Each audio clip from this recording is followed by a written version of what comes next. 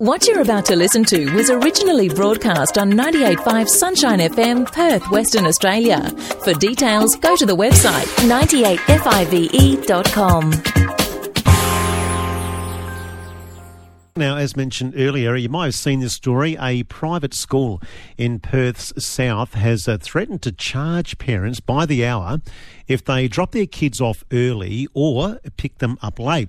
Now, it was reported they issued the warning to parents in a newsletter, also threatening to refer parents to the Department of Child Protection if they repeatedly left their kids alone outside the school gates. And joining me on the line today, regular guest Simon Creek from HHG Legal Group. Good afternoon, Simon.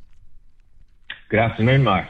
Now, this is an interesting story that we're across right here in Perth. When you look at this, I mean, it's tricky even working out who is actually responsible here, Simon. Does the responsibility sit with the parents or the school? Look, it's a great question, and I think what we can do is broaden the scope to look at this from two angles. One is the specific story that we are covering here, but also perhaps give some helpful assistance to those listeners who are separated or separating parents, because the question there is a little bit different, and it's what responsibility does a school have to know what family court orders say and to enforce them, questions like that.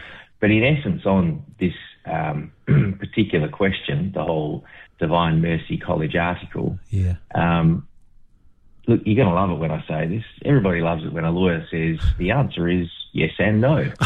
Oh, come on, Simon. You can't sit on the fence today. I'll try not to. I really will. Okay. Fences aren't very comfortable things to sit on. So, look, I think we'll answer it this way.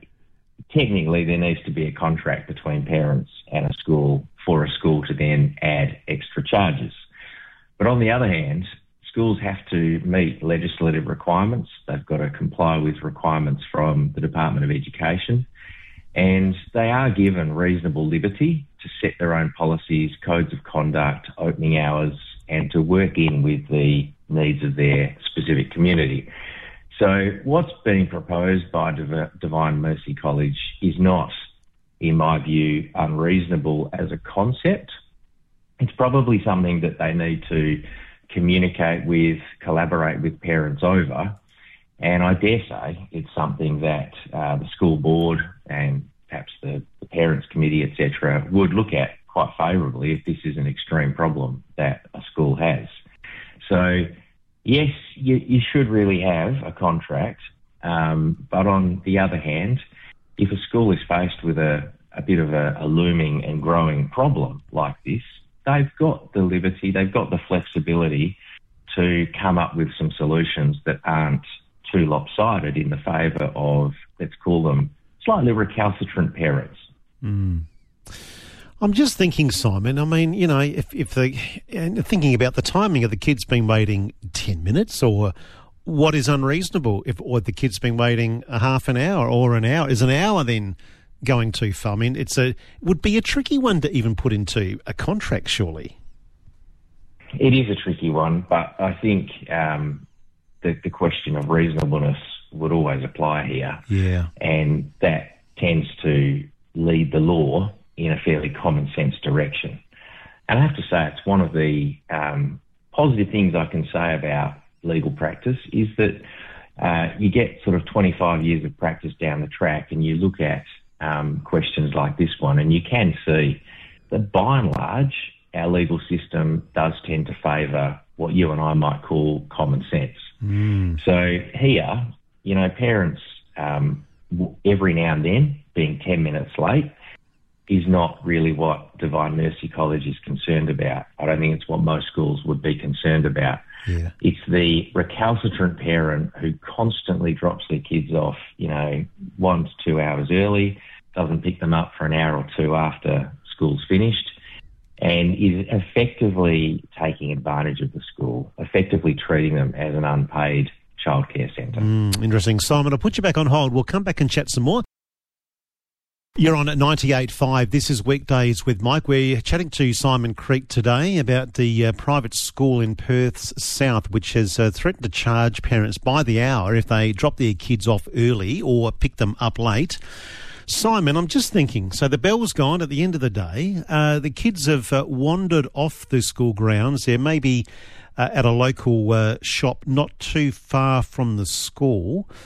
What is the difference then if they're waiting at a premise nearby or by the gate, and if they're outside the school grounds?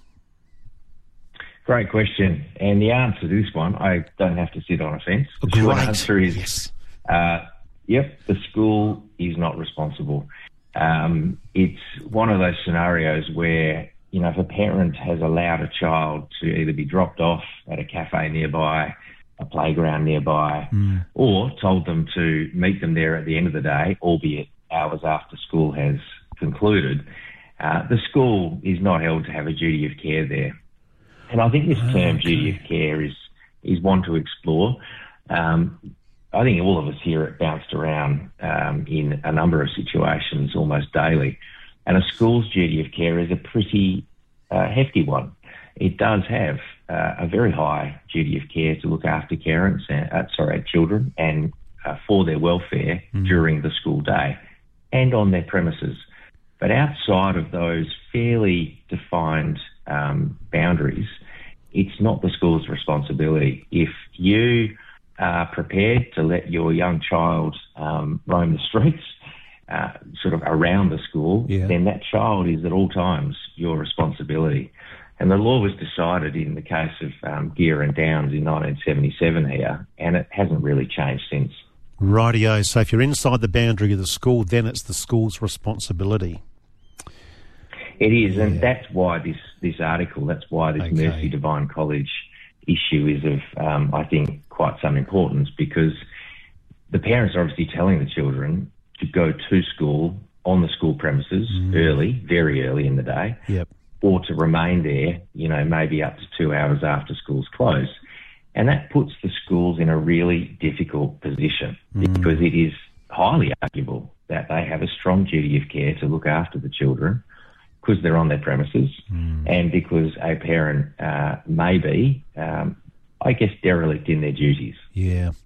Simon, the report also said about the school referring parents to the Department of Child Protection if they repeatedly left their kids alone when it's outside the school gates.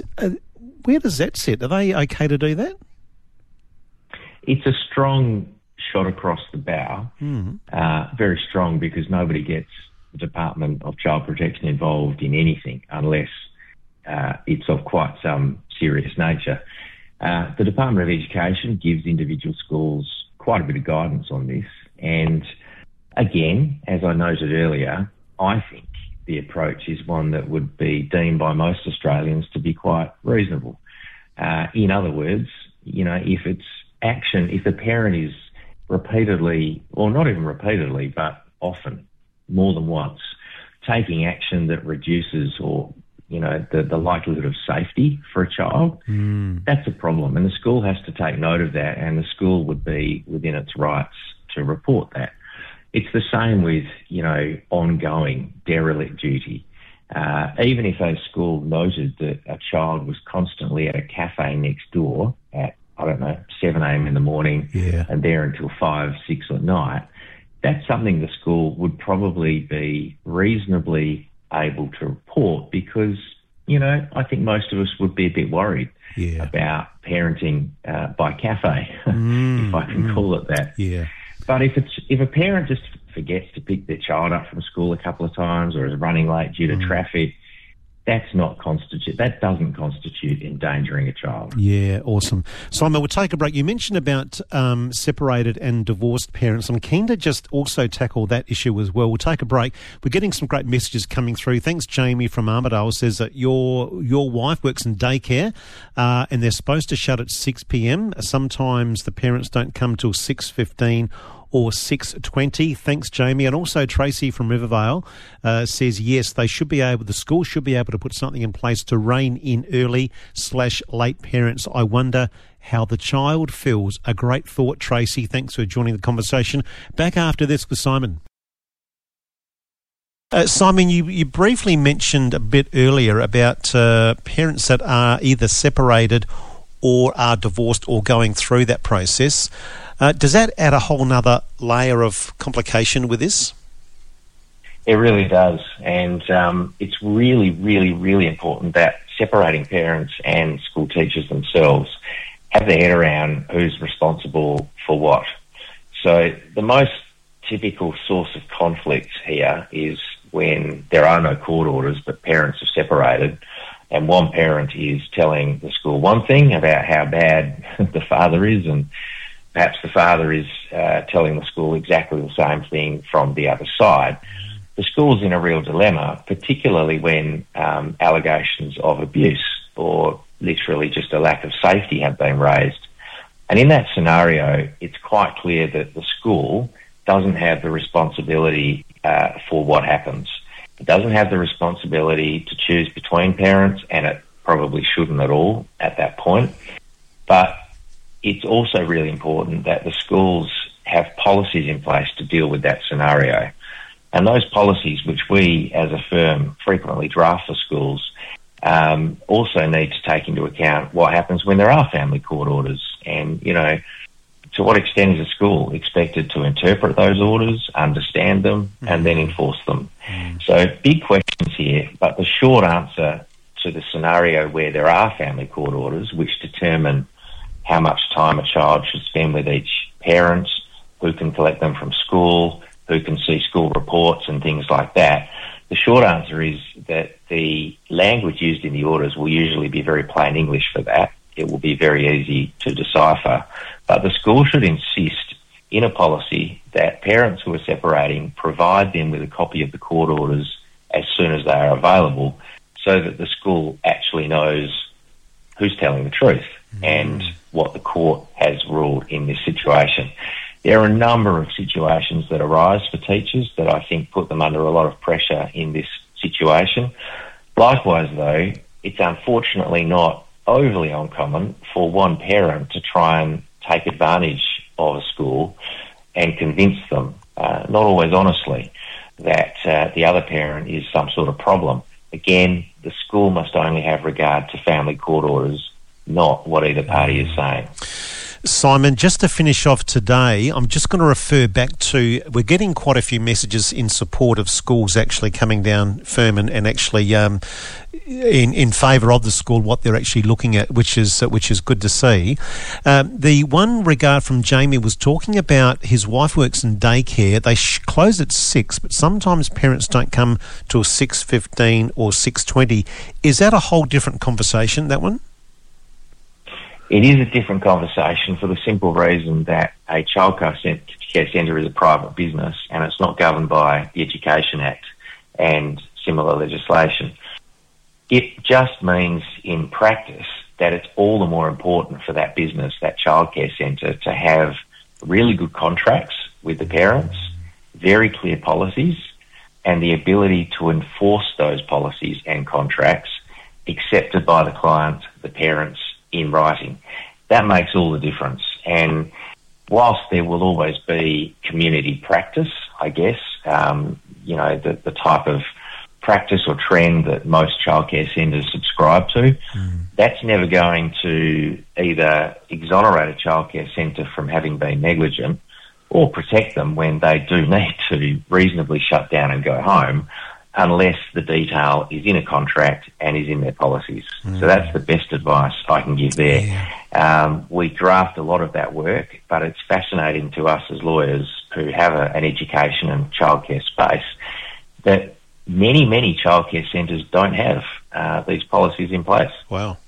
Interesting. Simon, look, we are out of time today. Really appreciate your time. It's an interesting topic. It'll be interesting to see how this one pans out over the next term. Absolutely. For more details on this and other programs, contact 98.5 Sunshine FM, Perth, Western Australia, or visit the website 98five.com.